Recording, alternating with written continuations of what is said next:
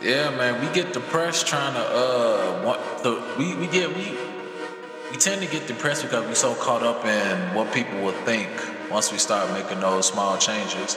I don't even hate them, to be honest with you. I mean, no, that's real shit. Like they found their niche. Sometimes they niche go against their morals. It is what it is, and they got the fucking bag. Some of us get depressed trying to like figure out why people don't fuck with us when we should be just doing what we need to do to get to where we need to be at and not care about what those other people expect from us, because at the end of the day they're not here doing the work that we're doing.